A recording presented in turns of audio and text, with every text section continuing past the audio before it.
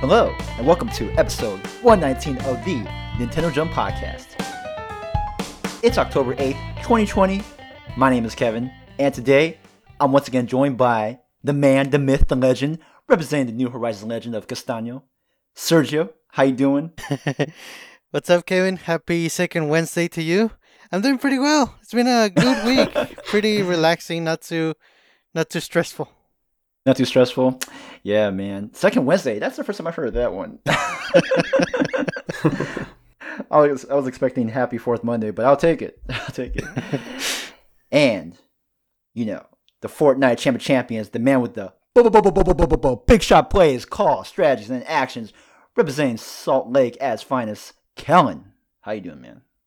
Man, I'm doing pretty good. It's been a pretty solid third Tuesday, so no complaints there. Oh, man, we're just like, you know, hyping up with these different days and stuff. That's cool. I like that. All right. So, you know, we got a jam-packed episode for y'all today. I mean, oof. You know, this is... I'm actually pretty excited about this because, like, you know, it's been a while since I've hosted, but, you know, I'm always about the hype, and we got three things, okay? The first thing we're going to talk about is the Pikmin 3rd Deluxe and Hyrule Warriors Treehouse Live. So that's the first thing. And then we also got listener mail, and it's coming back, y'all. You know what it is. On the spot. and that's our whole schedule for today. I mean, it's going to be great. I mean, are y'all excited? Because I'm excited. Yeah, it's going to be fun. All right, so... we got... We have breaking news. Hold on. Yeah, I think I'm getting a transmission. Yeah, we have a message from our correspondent back on Earth. Let me see if we can translate. We're going to try to translate the message for you guys. Here we go. We're going to try.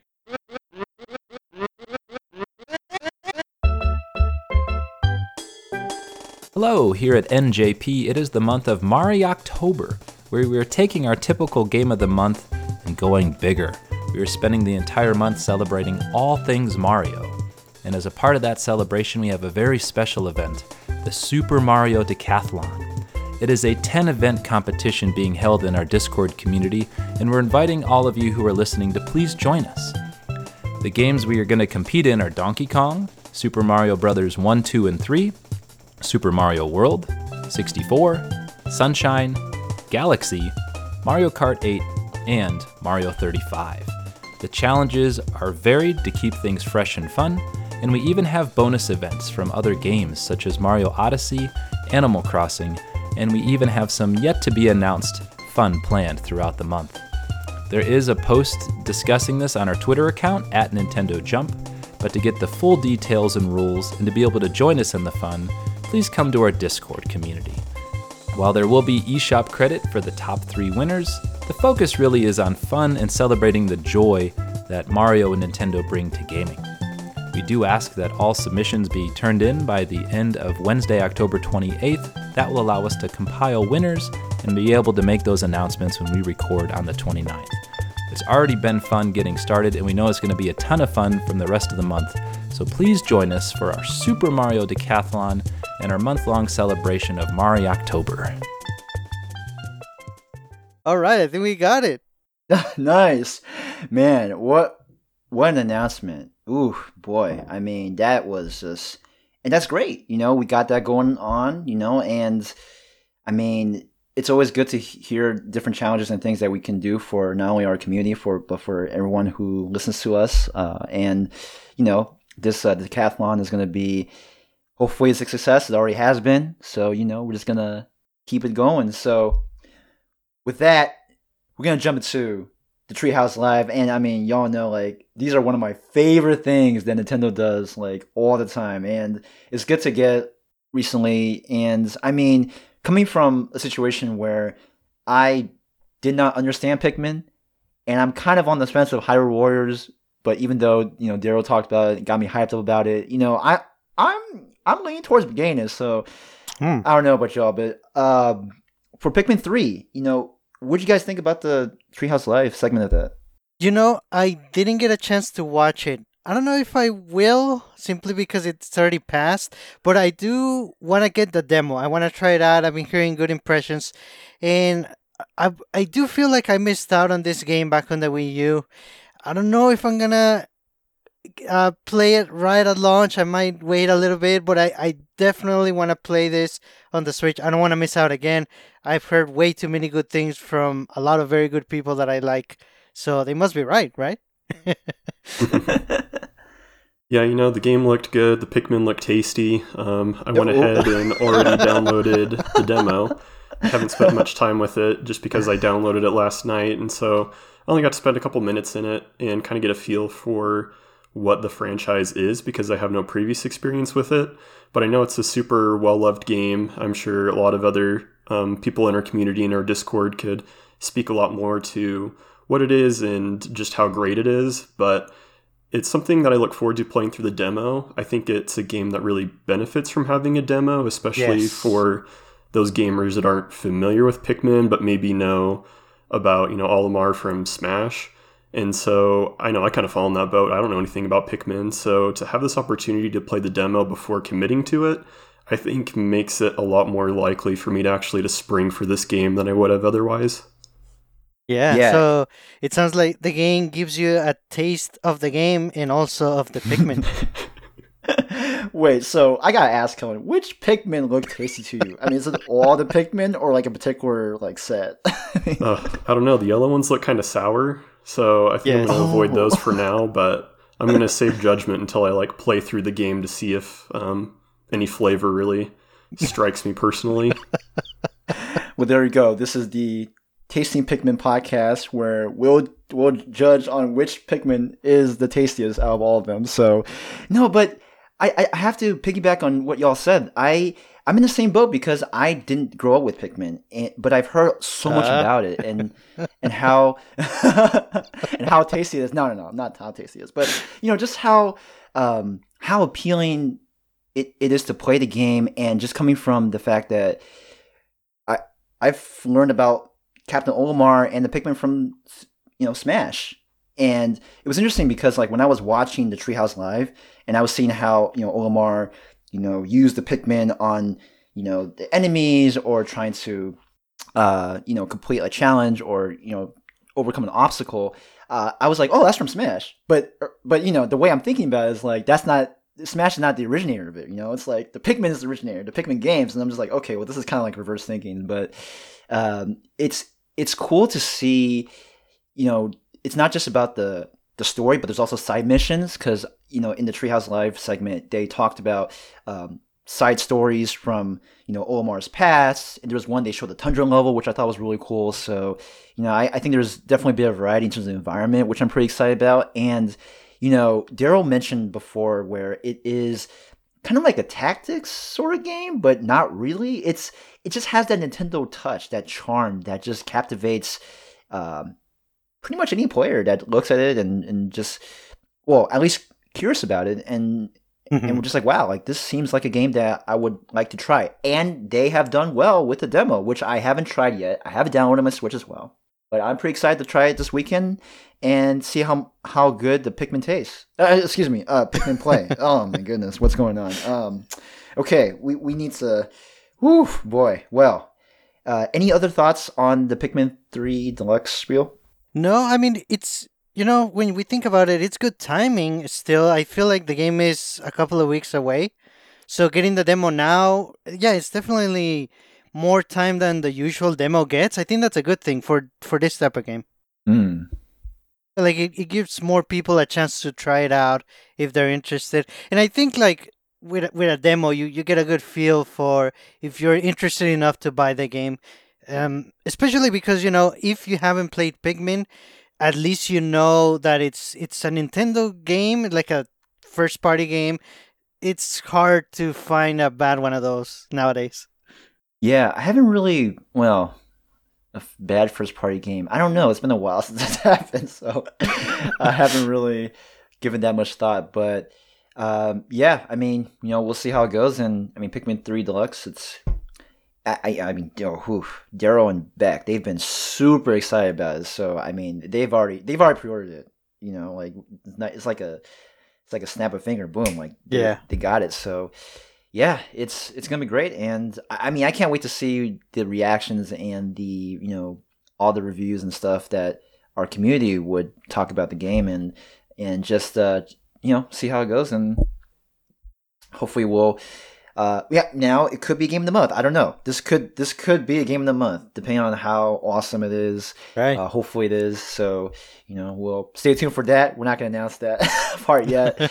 I know it's a bit early, but just getting a bit too excited for a game that we haven't really delved into much yet. So Kellen, any last thoughts on this game? No, just that I'm excited to try out the demo and kind of learn more about it. But I know that there was also a second part to that Treehouse presentation if you wanted to transition into that, because I know there's a lot of excitement about that game as well. Oh, hell yeah. I mean, Hyrule Warriors Age of Calamity. Oh, man. It's... Given that I am not a Muso or the Dynasty Warriors genre type of gamer, given that I haven't finished Breath of the Wild, which is like, I think a huge prerequisite, right? But I'm still very tempted to pre-order. I think this is going to be a very good game to get for. When is it coming out? Later this year? I'm trying to think. When's the release date? Like early November, mid-November. Mid-November. Yeah. Ooh, boy, I mean, I like the spacing of that too, because then Pikmin 3 is going to come out around Halloween, and then right. For that coming in November. Yeah, I mean, it's I was watching the Treehouse Live a bit, and I mean I really do like the fact that it does look very fluid, like the combat's fluid, and I guess being that sort of like god type character where you're just like one against a million is appealing.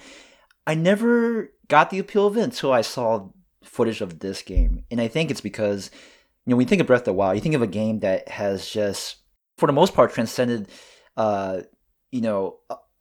a big part of gaming today, of how like a franchise like The Legend of Zelda is able to pivot into an open world sandbox type of game, which is very non-traditional for a Zelda game. But with all the success and being able to pivot into the first Hyrule Warriors that occurred, and then now we have the second one.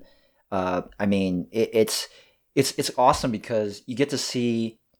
If you may or may not know, you get to see more of the backstory of the events before Breath of the Wild, and just to be able to use those champions. And I mean, Revali, I mean, count me in. I still have to get an amiibo of it, which I tried to a while back, but then, I'm not going to name the retailer. Let's just call it Walmart. Okay, so they canceled my pre-order. I'm like, goodness, So I'm not saying it's Walmart's fault. It's not their fault. I'm sure they had a lot of pre-orders that happened.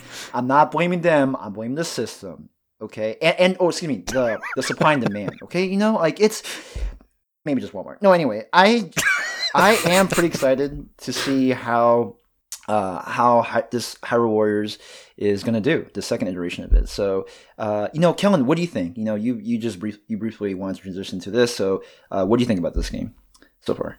Yeah, the Warriors games have never super appealed to me, because I guess just watching gameplay, it feels like you're just moving around through an area, pressing the attack button over and over.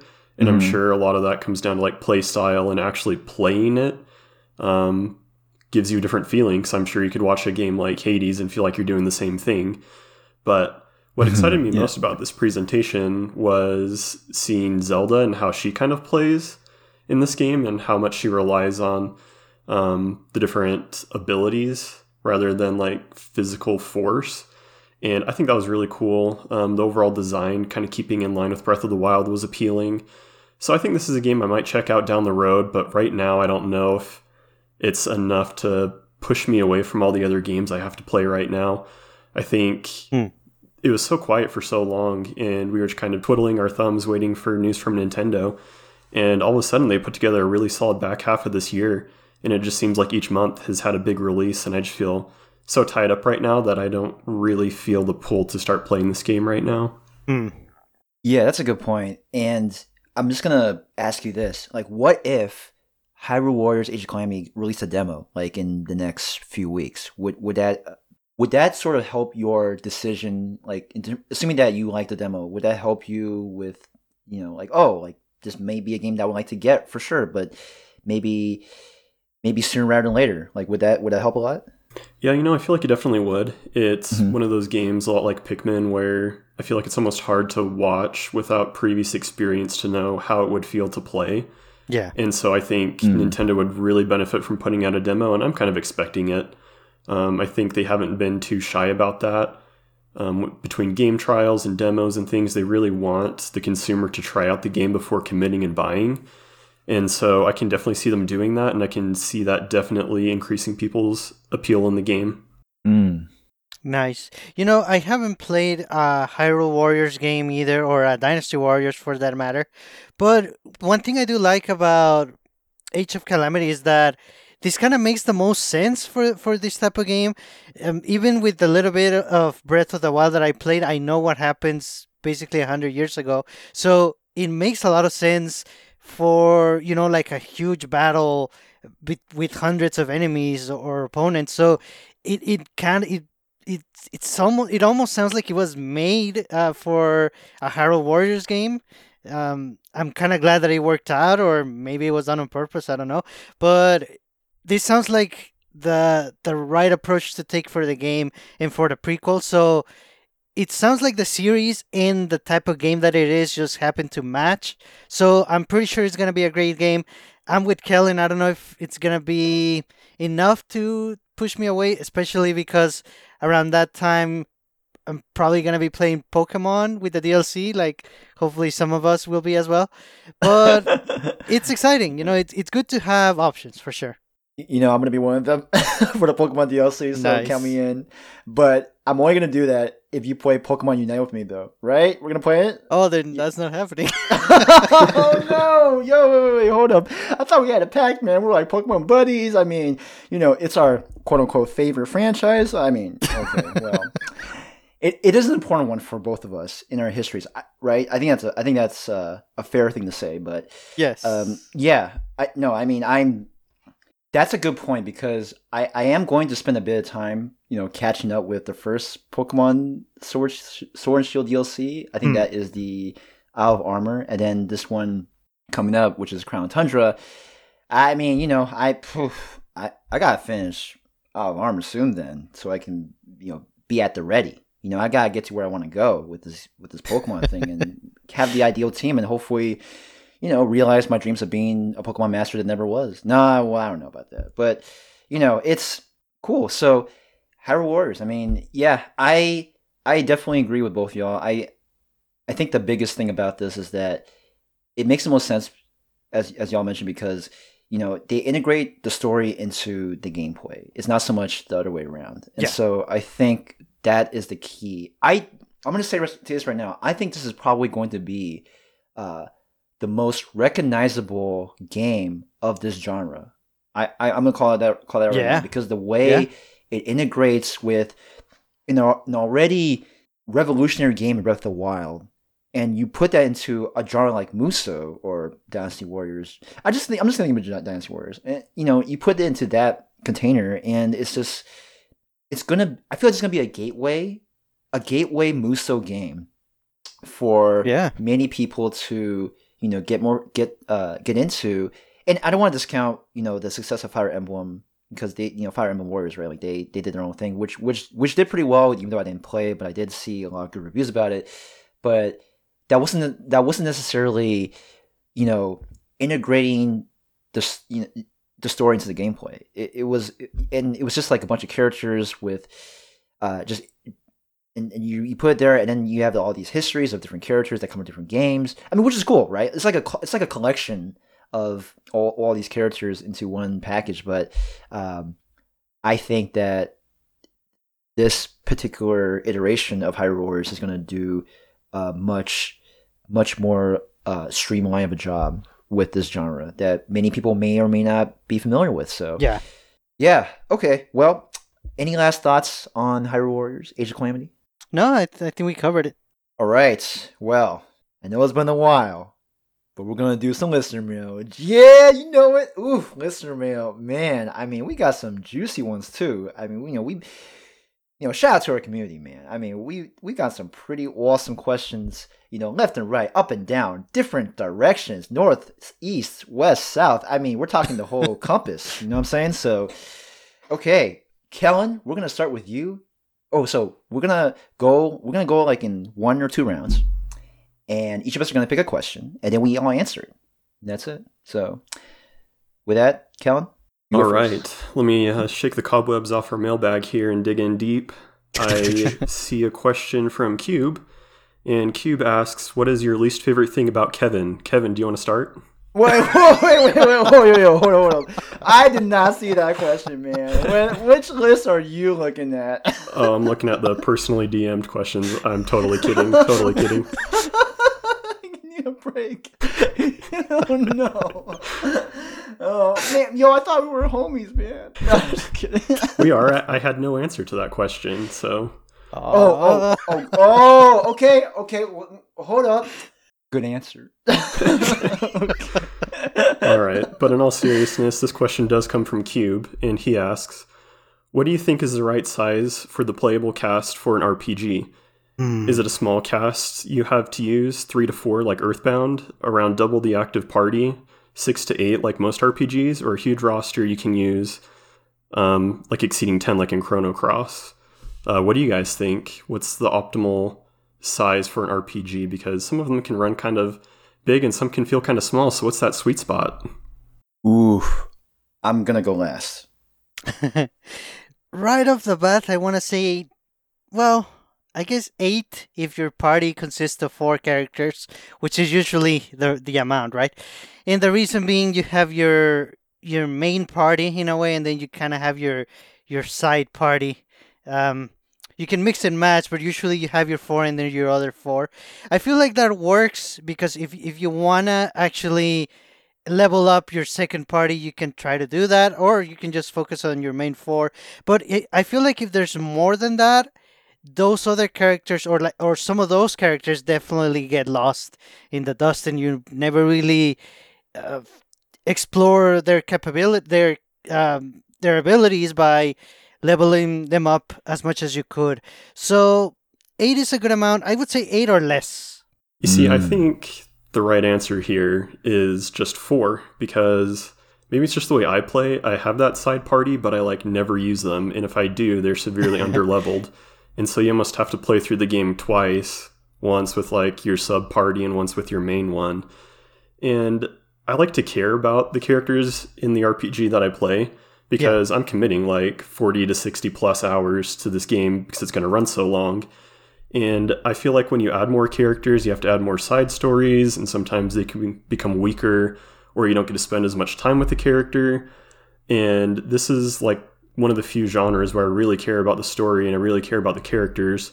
So I kind of like a smaller, more intimate party, because then I start to feel bad if I have a ton of characters that I never use that just sit there, who plays through Final Fantasy VII and uses Cait Sith in their party, you're rolling with Cloud and Barret and Tifa, and that's just the squad. You don't think about these sub-characters very often when you think about these iconic games, and I like that the option's there, but honestly, I feel like it can almost cheapen the experience if you try to overcompensate by bringing in too many characters and too many stories, especially if characters play similarly. If you have 2 healers and they basically play the same, they just have a different appearance and a different name. I don't know, that's a hard sell for me. Wow, so here are my thoughts. I'm definitely more towards Sergio's side on this, but I really do like your take, Kellen, because, it's a fair point, because when you have the first 3 that you encounter, first 3 or 4, and you want to develop that emotional bond, that emotional connection with the characters, and then when you have other characters that come into play, a lot of times they may not have as strong of a character development, and so and for the record, Cait Sith, there's times where I would use them, in battle, but honestly, I didn't use them in the final battle with.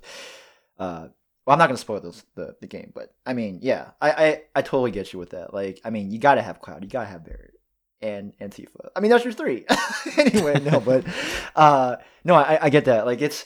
It's to a point where you want to have the characters that you you want to have the most time with the characters that you start with, right? And so I can definitely see that with a smaller RPG, but I think with the RPGs that we have now, especially the ones that, can go 60, 80 hours, like easily, I think personally, and assuming it's like a three person party, I'll go 6 because, what I love about RPGs, especially during the Final Fantasy games I played back in the past, is like you have your primary squad and then you have your other squad. I don't want to say secondary because that sounds kind of lame, but like the other squad where they are like support squad, the support squad that does the other things in the story, right? And it's so cool to have like 2 different squads, integrated and within the same realm and trying to fulfill the same objective, but it just has different. They have different roles in the objective, and so I really value that. And then sometimes you just want to be able to mix them up. Like maybe you'll have a save file with like party A and party B, and then you maybe do another save file where you mix up the characters. Then you do the same thing. Go through the same other dungeon or part of story. And you get different types of conversations between the characters that you may not have realized if you were to go with your first take on the story with, original party A and party B. So I think it really depends on the length of the game for me. But in the end, I think 6 is probably my favorite size. I think we can all agree that having a huge roster like over 10 is too much. Yes. I think at that point, it kind of dilutes the quality of the characters. And when it comes to RPGs, the story, the plot, character development, those are probably the most important. The gameplay, yeah, it is important, but what drives the gameplay is the story. I think, it's so important. And I think being in a situation where, you have these characters that you can grow into and love and, and admire, it's really important. And so there you go, Cube. That's our A+ answer for y'all. Or for you, I mean. Okay, well, knocked that out of the park. Sergio, you're next. I have a question here from Hi, I'm Tom. He asked, what is one thing you would want to add or change to your favorite video game series of all time, if anything? So, Kevin, how would you change Pokemon? wait. Okay. First of all, it's not my favorite video game series of all time. Well, I'm gonna say this. Would you like me to answer as if that is my favorite video game series, or you want my legit favorite video game series? Can I have both? You want both? Okay, Kellen, is that your wish too? Yeah, go for it, man. Okay, so for Pokemon, what I would change the narrative a lot more of how Pokemon goes in terms of, the role of the player when they enter a Pokemon game. So, through the past 8 generations, right? And we've had touches of like, seeing that you can enter Pokemon contests and then maybe bits and pieces of being a Pokemon breeder. No, not really. Or maybe doing like some sort of side quest to help Pokemon, right? In that sense. Given that I didn't play a lot of Pokemon's Generation 6. But anyway, so my opinion about this is that I think if they can make more of the games where you have like Johto, you have Kanto, you have, Hoenn, Unova, Sinnoh, all those, I'm not going to name them all, but not always focusing as a Pokemon master, but maybe you want to be the best Pokemon doctor or the best Pokemon cartoonist or Pokemon breeder. I mean, I know they have like Pokemon Snap, which you could be like the best photographer of all time, like Tracy from Pokemon Anime. I don't know why I brought that up, but I think having a dedicated Pokemon breeder game or a Pokemon, what do you call that? Like the person who participate in contests. This is how much of a fan I am. Oh, right. Is it coordinator? No. Coordinator. Yeah. Sergio, you're a bigger Pokemon fan than me. Confirmed. Yeah, so I would love to have I'm going to say it right now, a Johto Pokemon coordinator type of game where you're judged based on your creativity of how you decorate your Pokemon and how it fights in a flair, in the style that just is conducive for getting the most beauty points or different kinds of points rather than just like, knocking away at the HP. So that's what I would do. Okay, nice. So now my legit favorite. Your second favorite. My second favorite, right? Final Fantasy. I mean, y'all already know. I mean, we talked about it in the previous episode way back in, I don't know, probably last year or so. The one thing I would like to change in this video game series is just to, and I've mentioned this before, Final Fantasy 15, right? I mean, the way the story first started and how you went through it as like a boy band simulator, I'm kidding. Like you're a group of four, including this, to be king or prince, or he does become king. Spoilers, Noctis, and he goes through his journey, and then you have a story where you'll find your love interest, and it builds up so much, and then when you finally meet her, you barely get to use her, and it's just like, yo, what is going on? Like, this is not traditional. I mean, I see why they did it, but the way they pictured the story, and I'm not going to spoil much of it, to me, it felt like there were two sides of the coin. There were two different groups of people who wanted the story to go a certain way, and they just couldn't make up their mind, and it's like, okay, well, we're just going to do this, and then release DLC to explain why we did that. And so to me, I want, and I know, and just coming from, coming from a developer background and how tough it is to, make these judgment calls, these decisions of how the story should be, I think that they could have been a bit more decisive in how they did the story for that particular game. And for Final Fantasy 13, which I won't get into. But I feel like with Final Fantasy 15, they definitely could have done the story a bit more justice and be able to let you use your love interest with Noctis or Lunafreya. Not really of a spoiler, but I feel like they could have done a better job with that. And instead of like releasing all the DLC to compensate for it, I think that if they just were to be more decisive, and maybe it might not be the best story, but at least like they know what they're doing and they stick with the story, right? Like don't half bleep it, just take it and go. And, have that pride, have that heart to go with your story. Go where you're going. Go where you're going, man. No, that's what's up. I mean, go where you're going, realize its true potential, and that's Final Fantasy 15. That's what it should be. You know what I'm saying? Like, instead of what we saw, and granted, there were, it got some decent reviews. I'm not going to lie. It's a pretty decent game, but I just think that it could have been a lot better. And, I'm just so afraid that they're going to find the same type of issue in Final Fantasy 16, which I hope they don't, because, I'm not going to lie. Like, I'm not going to get a PS5 anytime soon, maybe sometime next year, but when Final Fantasy 16 comes up, I'm going to get it. And, like, my heart is set on that. So I have high expectations.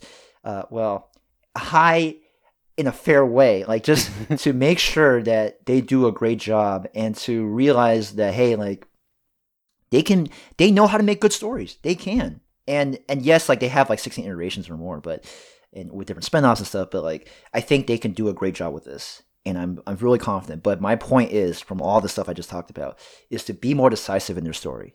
That's it. Mm-hmm. In their latest series. Nice. Okay. You guys go ahead. Kellen, you want to go? I mean, you can go ahead and talk about what you would change to Kingdom Hearts.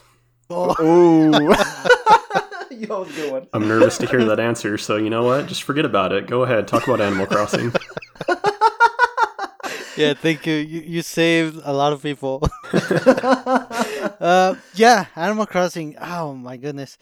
Let's add something. Oh man, I was gonna say let's add something fun. Oh. Okay, let me explain. Let's add something randomly fun because I'm still having fun with the game, but it's getting a little too monotonous. The same thing every day. Yeah, you can do it in different order, but it's still always the same thing. So what I would add is randomly generated dungeons, maybe like a cave somehow. It kind of doesn't work on an island, but it worked better on the previous games. And it's basically like a randomly generated dungeon. You get paired up with random villagers, even some that are not in your town, and you fight random enemies of random difficulties. You get random items. Make it all as random as possible, and it's gonna make people keep wanting to come back to it. Especially like if the difficulty changes without, not too crazy, but sometimes you're gonna have an easy time. Sometimes it's gonna take some time and effort, but I feel like that would really add some variety to the game, which is kind of needed right now. I have a game that would be that is actually like that. If you heard of Hades, that's exactly what you described. Oh, yeah. The Hades Animal Crossing crossover we've all been waiting for. Yeah, I mean, look, it's exactly what you mentioned. You have different randomly generated dungeons. You're paired with different villagers, or in this case, different gods and boons, and you have to fight your way through, and then you can to see the outside world. And I mean, that's kind of like Animal Crossing. No, I'm just kidding. But it's kind of like what you think Animal Crossing should be. But really, this is me trying to say, Sergio, buy this game. 80s. Okay, so nice. All right, so unpopular opinion in a very opinionated fan base, I will talk about Kingdom Hearts. Ooh, I like this. Honestly, I've never dug the Disney aspect of Kingdom Hearts. I've always dug the original characters, and I feel like they need to lean way more into the Final Fantasy aspect of it, because, I don't know, like, it's got its charm for the first couple games, but I just played through 3, and it's like, do I want to run around with Elsa right now and, like, put together a snowman, or do I want to run around Midgar with Cloud? Like, I don't know. It's just getting to the point where it's hard to choose. I know, right. I know if they were to turn away from Disney, they would lose a lot of their fan base. They'd lose a lot of interest in the game. But I just feel like Final Fantasy, there's so many unique worlds, places, and characters they could really lean in. And sure, they still make appearances, but I just feel like it could be a more complete part of the game. And I don't know, I don't think they'll go this direction, but I would really like to see them lean into that more. Even if they kept Disney, like, flip it for a game, have a little bit of Disney influence, but have it be more Final Fantasy centered.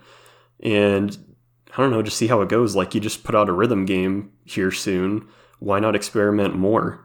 So that's interesting that you mentioned that. And given that I've never played a Kingdom Hearts game, I bet Sergio would say you're not missing out on anything. So, but so is the Disney part a complementary piece, or is it integrated into the story? Like, what is the relationship with Kingdom Hearts and Disney? Like, I guess I'm not as understanding about it because I just see it from the outside point of view. So, like, what is your take on that?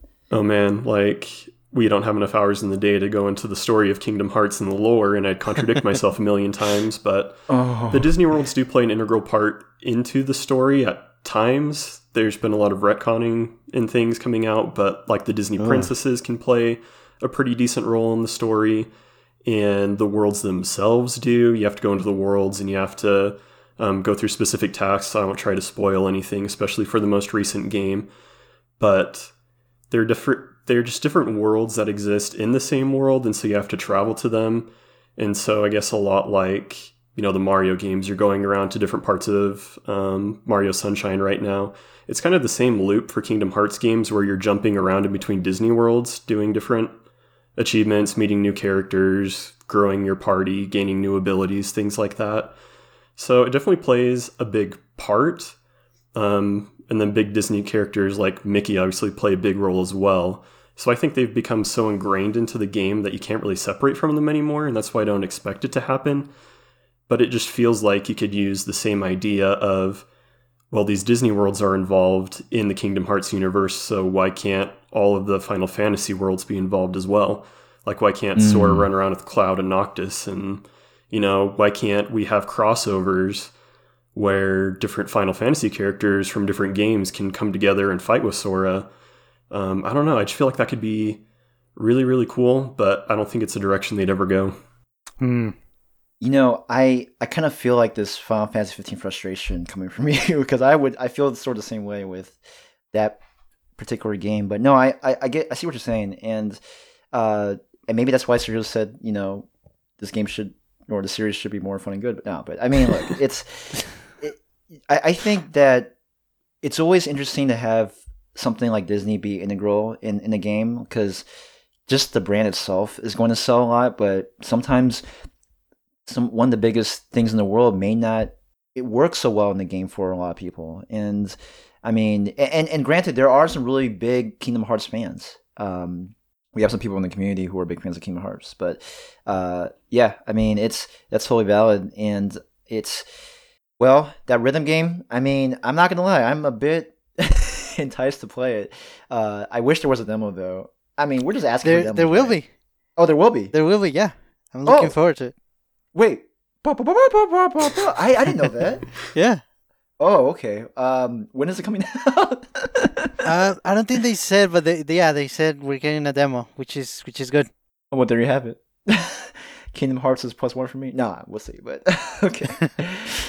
All right, cool. Well, thank you, Hi, I'm Tom, for that question. Also, we've answered it with an A+.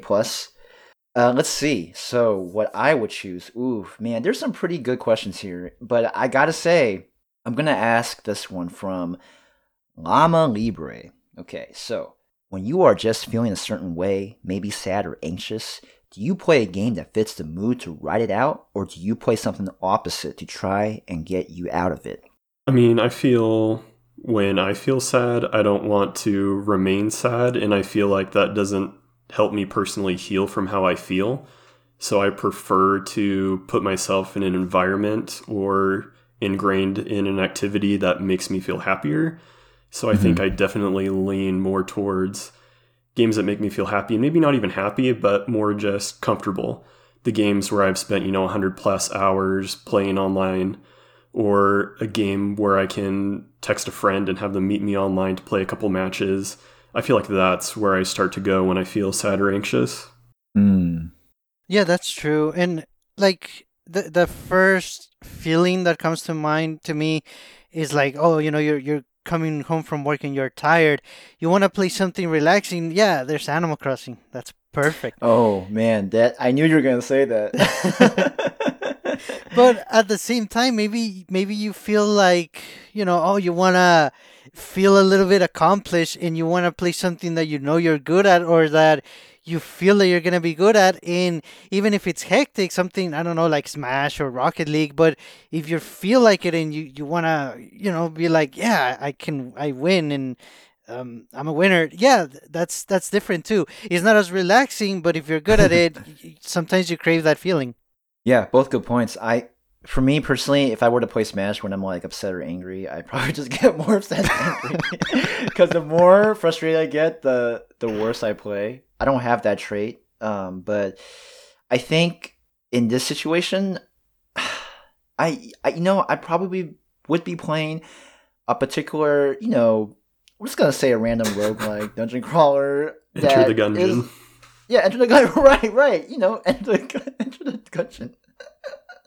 No, I would play Hades. No, but for real though, I would definitely play Animal Crossing. I can't believe I'm saying that because this is the first year I've gotten into the game, but it is a game where I can just do a little thing, whether it's watering flowers, and it just makes me happy because and I'll get more into this as we talk more about Animal Crossing in a future episode, hopefully. But I had this thing where I like to garden or grow flowers, and in this case hybrid flowers, and when I feel depressed or sad or anxious or frustrated or what have you, especially from parts of earlier this year, I would just go into Animal Crossing, talk to a villager, and they would say my nickname as Butterbean. Don't use that, please. Only my villagers, okay? All right. So and it's just like, I mean, yeah, it's not my name, but I'm like, yo, Butterbean, that's me.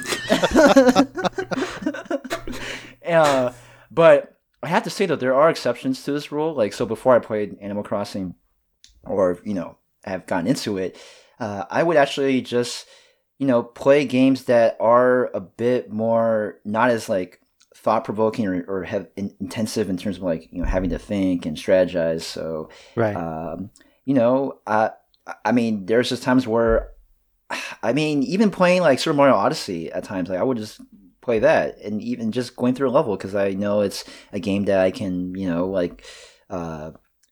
just go through and enjoy the music and stomp on Goombas 100 times. Well, I mean, maybe 99, but I mean, it's nice to just be able to play something that you're familiar with and feel like, and get that confidence back, which kind of tailors to your answer, Sergio, but I just want to do it in Smash because I just can't. I will play maybe 10 matches and win like maybe 2 or 3 competitively, and I'm like, yo, this is not working. So yeah, that would be my answer for that. So anyway, yeah, there you go. Nice. All right, gentlemen, I think we got some time for one of my favorite segments of all time, on the spot. Let's go. Oh, mate. Okay, so, boy, oh boy. Kellen, we're going to start with you, man. Oh, man. So my question to you two is, what game gets you the most tilted or saltiest? Oh, my God. Can I answer? Oh, my God. Let me just... I'm so ready. Can it be a series or just a particular game? It's your answer, Butterbean. You go for it. Oh, no! Okay, well... Butterbean says... No, look, I mean, there's one game that gets me tilted. I'm talking about how I got my 0.97 KDR. You know what I'm saying? Like, Call of Duty, Modern Warfare 2... just all those months playing and throwing my controller up in the air and maybe it touches the ground. I'm not going to tell you when or where, but and saying expletives that isn't necessarily offensive, but it is, for me it's just a way. Like say the F word, which I'm not going to say here, but like I just get so emotionally tilted because like. And I didn't explain it probably in the 3rd episode or so of this podcast, but when I talk about Call of Duty. But for me, when I was a lot younger and in high school, I had a group of friends who are still my close friends today, where we'll play Counter-Strike, and I was like really, really bad playing it. Like we would, play like different maps, like especially op map, where we use the that particular sniper rifle, and I wasn't that good. Like I was in the bottom 2, and me and my other friend Harvey, shout out to Harvey, we would try to play against each other and see who's the better like shooter, I guess, because then it was always trying to see. It was kind of like that pride thing and that comparison thing where it's like, oh, I'm better than you, you're better than me, shut up, and then F you or whatever, and it got me tilted, man. And I'm just like, yo, like. I think I just felt kind of inferior about it because like I wanted to be really good at a shooter game for sure, and then I just wasn't that good with PC shooters. I didn't blame anybody for obviously, but I mean I did before in high school, but now it's just like I just want to get good at a shooter game. And then Call of Duty Modern Warfare 2 came around, and I was like, man, I'm just gonna be very, very determined to do really well, regardless of how mad I get. And it paid off, but I wouldn't recommend doing that. If that's your way of trying to get better at the game, like I would definitely just try to relax and try to be more sensible with your feelings. I'm not trying to tell you how to feel about a game, but like I would just try, keep your emotions in check when you play Call of Duty, because there's a lot of BS that happens, right? And what I could have done, I could have, like maybe take a break, walk for 15 minutes, get collect my 10K steps, which I didn't really think about back then, because obviously now it's all about getting 10,000 steps a day to be, keep really healthy and all that, but which is beside the point. But you want to just keep your emotions in check and not throw your controller and just be like, okay, that BS happened, next game. And I wish I could have done that more. But I did get my 0.97 from 0.3, okay, within like 7 months. So give me some of that. Give me some props for that. But yeah, Kellen, that is the one game that got me so tilted. What about you, Sergio? Nice. Oh man, yeah, for me it's gonna be Super Smash Brothers. Oh wow, yeah. I think I feel like I'm worse at the game than I think I am. So I'm always like, I hear about like these like really good players, at least the ones that I get a chance to play against, and I'm like, oh yeah, I can take them down, no problem. I'll just focus, and then it doesn't happen, and then I'm just like, oh, I should have done this, I should have done that, I could have done this, and I play all these scenarios in my head, and then the next match I still don't do all those things. So I don't learn That's it though. I always have a ton of fun with that game, and even if I lose most of the time, but yeah, it definitely gets me going. My friend Danny and I play it pretty much like every week, and he beats me most of the time. But man, we have a great time, and a lot of weird sounds are done and things are said, but it's a fun time overall. Sounds. I might be familiar with those. I don't know. Well, Kellen, what about you, man? Oh man, I feel like I'm a pretty level-headed person, so I don't get like tilted or salty very easy. But the games that do create that feeling in me are probably team-based online games. Ones where and I've realized it's kind of, there's two parts to this. And the first part was always apparent to me, and the second part's become more apparent. And the first part is, it's stressful when the result of the game's out of your control. And if your teammate makes like a boneheaded play, you feel like you almost wasted your time because you played so well and it was gone like in that instant and it was out of your control. Mm-hmm. So that can be frustrating. And the second part that I've really come to understand is I feel bad when I feel like I let my team down. And that makes me feel tilted because now I'm on the other side of it and someone else is upset at me or maybe wasted their time playing or working so hard because of a mistake that I had made. And so sometimes I feel that in Rocket League, if I whiff, or in Overwatch, if I'm not paying attention to like someone flanking and our team gets wiped. So I think those games carry like a ton of reward once your team's playing well and you feel like you're playing well. But there's also that other aspect there where it's just out of your control or you just like messed up the game for your team. And that really gets to me. Yeah. Yeah, I can definitely empathize with you on that. I mean, like, even when playing with League of Legends earlier this year, like, I would feel so bad and kind of, I'm borderline tilted with just feeling like, man, I let my team down, and it was something that I could have done that has been instructed to me to do over and over, and so I can definitely can feel you for that. So that can be frustrating. Ooh, well, Sergio, you're on the spot. All right. Two-part question. If you could spend one day of your real life with whichever video game character you would want to, who would you pick and what would be your parting words for that day? What would you tell them last?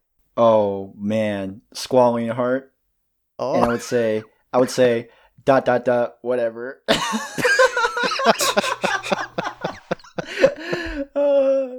Nice. Well, I guess I should have also asked, what would you do during that day? Anything specific?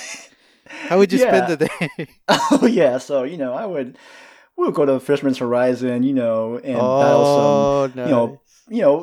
Listen to that tune that I would love to listen to in the background, even though like if I were to do that in real life, like there wouldn't be like background music playing all the time. No, but I would, we would get a cup of coffee, and maybe he doesn't like coffee. I don't know if he does, but we would just. He doesn't? Oh, okay. Well, there you go. He doesn't like anything. You're a bigger Squall fan than me. Yeah, no, but I would. I definitely would. Fight some enemies, and especially the. Some of the soldiers that are coming after us, and then go to Fisherman's Horizon, and then travel to Estar, and meet his. Am I going to spoilers? I'm not gonna go into spoilers. Okay, so I'm gonna meet somebody, and then go into like a time warp, and then be another character related to him, and then be one of his buddies, right? And then go into another adventure, and then hear this siren thing that will take me back to the present day, and then Squall will be like, "Huh. That was interesting," and I'll be like, whatever. So that's what I would do. Nice. Mm-hmm. That's a hard question. I feel like I'd want to hang out with a character that like dies at the end of the game and like tip them off about something that would happen, but I guess that would like reach into spoiler territory to talk about here anyway. I feel like I'd want to actually spend a day with Rex from Xenoblade Chronicles 2. He just seems like such a cool guy and such a cool world. I feel bad saying this, but I'd almost want to spend more time just in the world than with him necessarily. But if he gets me there, then he's my ticket. Just because it's so varied. There's so many different creatures there. We'd run around. I'd be his blade for the day. Like Mithra and Pyra can take a break. And I don't know, just hang out with Rex. And then at the end of it, I'd just tell him he's doing a good job and not be so hard on himself. I think that's the answer of the year for me. That's great. Because like, Rex is quite a unique character, and his accent too is it's not like a strong Scottish accent, but it's very soothing. And you nailed the hammer on the head, like Blade. Hell yeah! I mean, not the bad side where you have to collect all these blades and obsessed with it and end up not playing the game. I'm not saying that's me. It might be, but that's great, man. That's good. That's a good answer. Nice. Well, I would want to spend a day with my score buddy, for sure. Oh. And we wouldn't do any battling. No, that's for later or for when I'm not there. I'm just there to just enjoy the day with him, whatever he wants to do, and then eat some curry for sure, definitely. And at the end, I would just tell him to try to help others as much as possible and do his best. Score bunny is a good boy. Great answer. Yes. Cool. So my question for y'all would be, okay, say that Paper Mario never came to be. I know that's going to upset people, right? And say that Super Mario RPG 2 came to be, just coming with that same like square, that square feel, and just that same sort of using the same engine, the game engine, and there's a sequel, right? So coming from The Legend of Seven Stars, which characters from that game would you include, and if not, what would be a new character you would want Mario to be around? I feel like if Square kept being involved with that series, they definitely would have wanted to explore more of the Mario characters that Nintendo kind of really doesn't. So I feel like we would have a Boo with like an actual trait in that actually like shows character development. Same with a Shy Guy. And I think they would have added Yoshi early on too. Right. Okay. I like that. A Boo with a trait too. I mean, I would play that. Yeah. I kind of like the idea that Sergio was going with kind of expanding on the typical Mario characters. Like, how many times have you jumped on a Goomba and never thought about like his family, or his backstory? Like, what drove him to be on that part of the level, and how many times has he been stomped on? I kind of want to know that backstory and what would its abilities be in your party. Like, I don't know, Square, get on it. Let's flesh that out a little bit. Yeah. Wow. That's an interesting answer. I never thought about that. I mean, yeah, we always look at Goomba as like a thing to stomp on, but it has feelings too, and maybe he stomps on people in the game. Ooh. What would he stomp on? Well, excuse me. What would he or she stomp on? Just your opponents. Like, you can use them to like, maybe you throw them because they're so short and they just like stomp on people. I don't know. Okay. That's why we need the second game, man. We got to figure this stuff out. Oh, Square, Nintendo. I mean, why'd you break up? They made, what was his name, Bobby in this last Paper Mario game, like emotional. Yeah. Why can't they do that to a Goomba?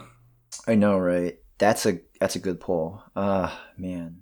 I would actually, now, y'all probably know I love the Hammer Bros. I have affection for Hammer Bros, especially in Super Mario Maker 2 with my levels. I want to know their story, because they're always throwing hammers, but why? Why are they throwing hammers all the time? Right? Or fireballs, or I feel like that would be a very dark backstory that I definitely need to see happen. Yeah.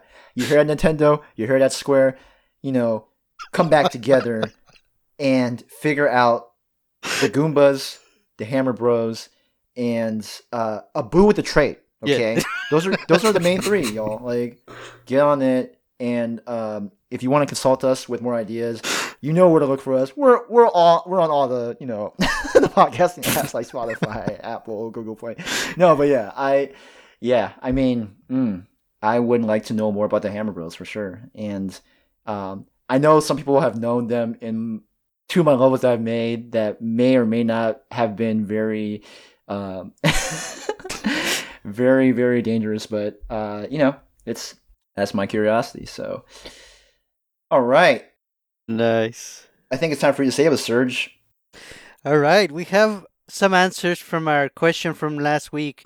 We asked, what new character would make you switch your main in Super Smash Bros. Ultimate? A few answers from our Discord include one from Colt or Pumpkin, who said Cakes or Celeste from Animal Crossing. Hi, I'm Tom said Tom Nook, also from Animal Crossing. And Naprat said Blathers, also from Animal Crossing. So that's a lot of those. Dragon said Sora from Kingdom Hearts. Phoenix said, let's see if I say this right, Hwoarang. I believe it's from a Tekken game. Ooh, that's pretty close. I think it's either that or Guanong, which I am totally butchering. It was either one of those, but that's I would say, but in reality, I would say Hwoarang because my cousin and I used to say that. But we'll go with what you're saying. I like it. Nice. Faro's Dragon said the Kirby version of any new character. Cube said any proper indie rep or Ami or Amaterasu from Okami. That would be pretty nice. And he also said Bandana D would also be cool enough. TJ said the Knight from Hollow Knight.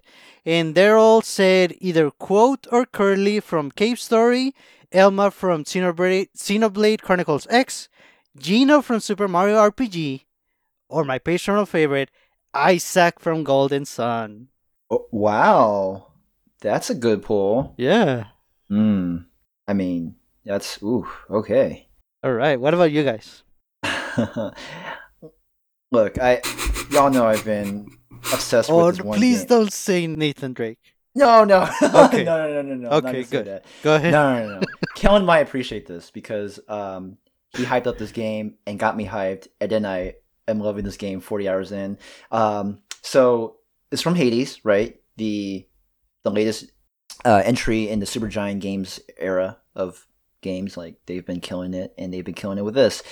So the main character is Zagreus, the son of Hades, prince of the underworld, the protagonist of Hades, and I think he would make a great addition to Smash because he uses 6 different weapons. He uses a sword, spear, twin fists, bow, shield, and a railgun. Like, think of a gun, but like in ancient times. So I think. So he has a plethora of weapons to choose from, and what he can output from this combination is multiplicative. Okay, so I think I rest my case. Man, that's a pretty good answer. Lately, I've come to a revelation that in games like this, I tend to main robotic type characters. Like, I play Robin Smash. In Overwatch, I play Zenyatta, and I don't know how to say her name. It's kind of embarrassing that I use her a lot. Orisa? I believe it's Orisa, and they're both Omnic, which are kind of the robots of the Overwatch world.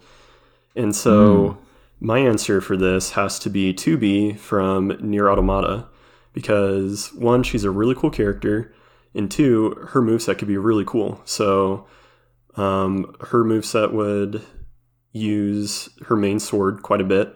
That would be for a lot of her up-close attacks, but then she also has a pod that follows her around that has different abilities. So it can shoot lasers, it can shoot bullets, it can do a lot of different things for her. She can use it as a recovery, use it to float.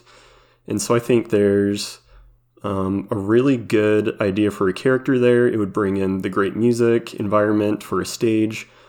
I'd just really like to see it done, and I think it brings kind of an artistic style for a character that we're kind of missing from this DLC.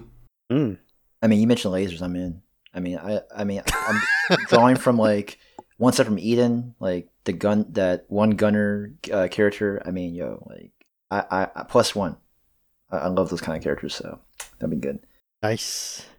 I'm a bit on the simple, predictable side, so it would be